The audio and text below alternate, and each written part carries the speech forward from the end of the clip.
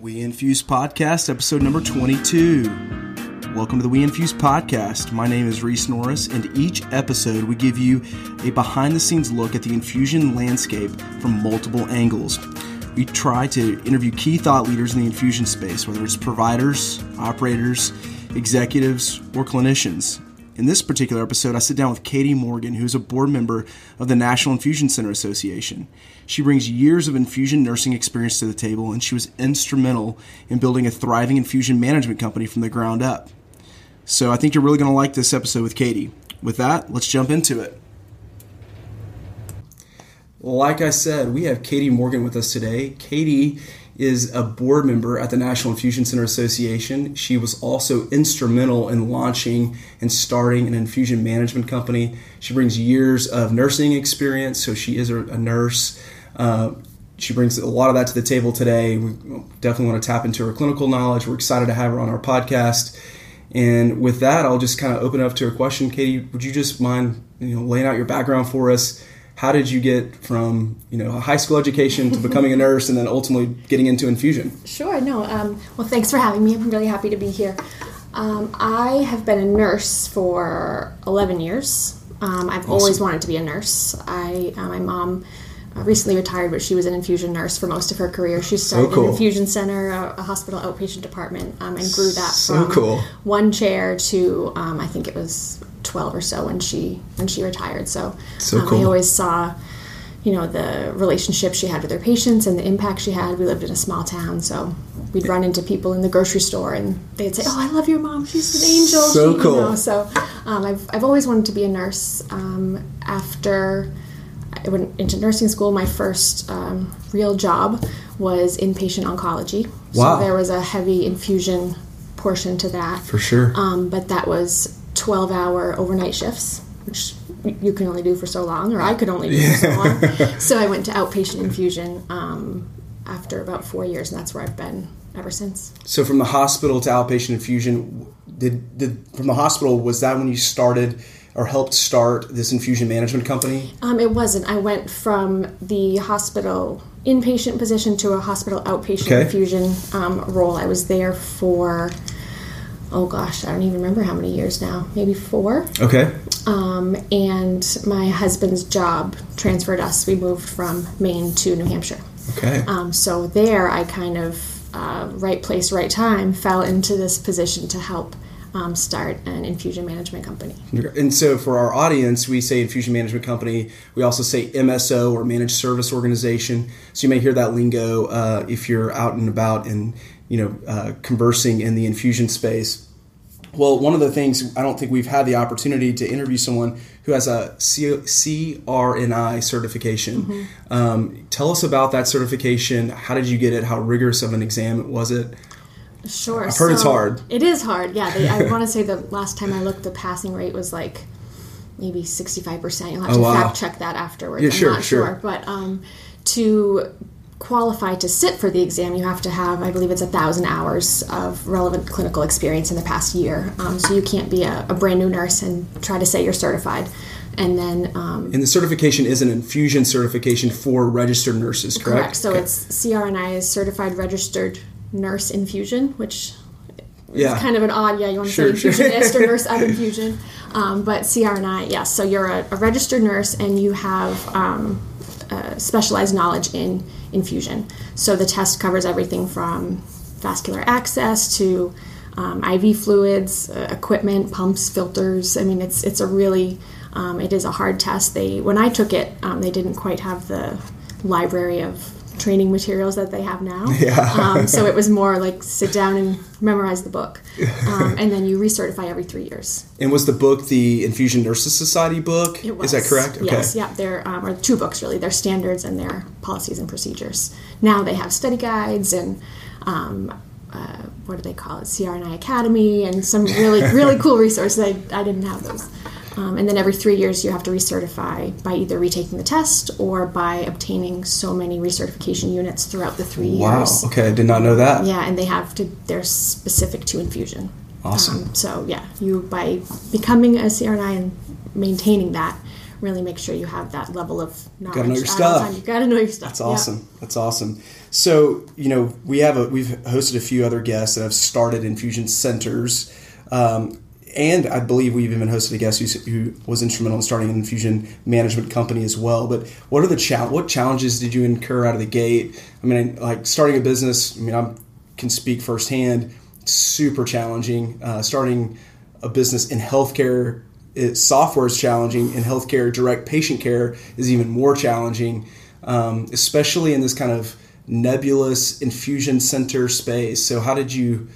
who did you lean on? What organizations? And just tell us about that experience. Yeah, I think the hardest part, like you said right out of the gate, was that this still is a new space, but especially, a few years ago it was brand even more new. Yeah. So there were not resources when, the way my sort of brain works is, okay, if we're going to do something, where are the rules? How do we do it right? Mm-hmm. And those resources didn't exist. We had to sort of cobble them together from different existing resources. So Infusion Nursing Society, the Immunoglobulin Nursing Society, ONS, alphabet soup of organizations that put out rules about each little specific thing.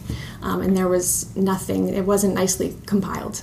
Like it is today. So I actually met Brian Nyquist because I was Googling trying to solve a problem. I'd run into this roadblock, a regulatory issue with preparing parenteral medications and getting some pushback from regulators. And I thought, well, I can't be the first person to run into this problem. People are infusing all over the country. Someone Sure. must have the answer in a nice little package for me. Let me just see if I can articulate the problem. The issue was in a particular state, the State Board of Pharmacy said, hey, if you're mixing drugs in a clinic environment or a quote-unquote physician office environment, you should have a pharmacist on staff doing that in a clean room, et cetera. Is that correct? Correct. So they felt that any manipulation of an IV product was compounding, which then made it subject to all these regulations, really restrictive, really expensive, and really unnecessary for the environment. We're not talking about a hospital clean room or a specialty pharmacy that's shipping these out. We're talking about immediate administration to a single patient sitting in front of you. Correct. We're not batching, we're not storing. So there was just single no dose vials. category. Yep. Yeah, exactly. Yep. There was no category, so we had nothing to point to and say, no, look, this is what we're doing, and this is why it's okay. Yeah. So I came across the National Infusion Center Association, contacted Brian Nyquist and said, hey, have you ever gotten this question before? Because I'm having a little trouble here. And he actually flew out and attended the legislative hearings and provided testimony and was really, really helpful in helping us fight that battle and ultimately making it so we could continue to progress and open and start seeing patients and get them the infusions that they needed. Awesome. Well, and so, to bring this full circle, so Katie intersects with Brian Nyquist, during this state issue, this regulatory issue, and now, again, she's a board member at the National Infusion Center Association. And you said you cobbled together all these resources from INS and IGNS and other organizations to ultimately, you were instrumental in drafting the National Infusion Center Association's minimum standards, which I think now, so many of our clients that we infuse and just infusion centers in general lean on to make sure that they're doing things properly. So maybe can you speak into that? Like, were all these experiences the culmination of, were they brought together to produce this? Yeah, it's been really, I don't know if it's fateful or serendipitous or what it is, but, having had the path that I have to get here and then to be able to develop those standards, with the help of the advisory committee and all these experts and thought leaders in the space. It was really, really exciting, really great people. And now I get to, when I talk to, I was speaking with a nurse at a conference not too long ago, and she's said the challenge, discussed the challenge that I just said, which is I don't know, where to turn to, and she hadn't heard of the minimum standards. It was right after they came out. So I got to say, hey, and I, emailed her right then and there a link to them, and she said, oh, this is just what I've been looking for. That's awesome. Which, I wish I had at the time, but now to me it's just as exciting. Well, you played a key part in, writing them, which is really cool. And I just completely skipped over the question I asked before, which was, kind of the main challenge. Obviously, had a huge regulatory hurdle you overcame. what other challenges just in developing clinical protocol to recruiting nurses, retaining nurses? What were some of the challenges getting started? Yes, recruiting and retaining nurses is tough. I think nurse training and being able to develop a training program that start to finish, you feel like when you're leaving that nurse that you have an infusion expert taking care of patients, because anyone who knows one or two or three nurses knows a nurse isn't a nurse isn't a nurse. There's a million different flavors. That's why I love nursing, because if you get bored, there's always something else you can do. So just having someone who has RN after their name, doesn't mean your job is done. Right. There's more to it than that. So that has been really challenging. Part of our model was, geographically remote sites from where I was. So being able to not physically be there, but have to virtually be there, providing support, making sure that nurses working independently don't feel like they're alone. Right. Was a challenge. I think we did that really well, though. That's awesome. Well, kind of a shameless plug for We Infuse. Katie was one of the first We Infuse clients. Your organization was and still is, and we're very thankful to have that organization as a client. Tell us, how did you find We Infuse? You found us when we were early.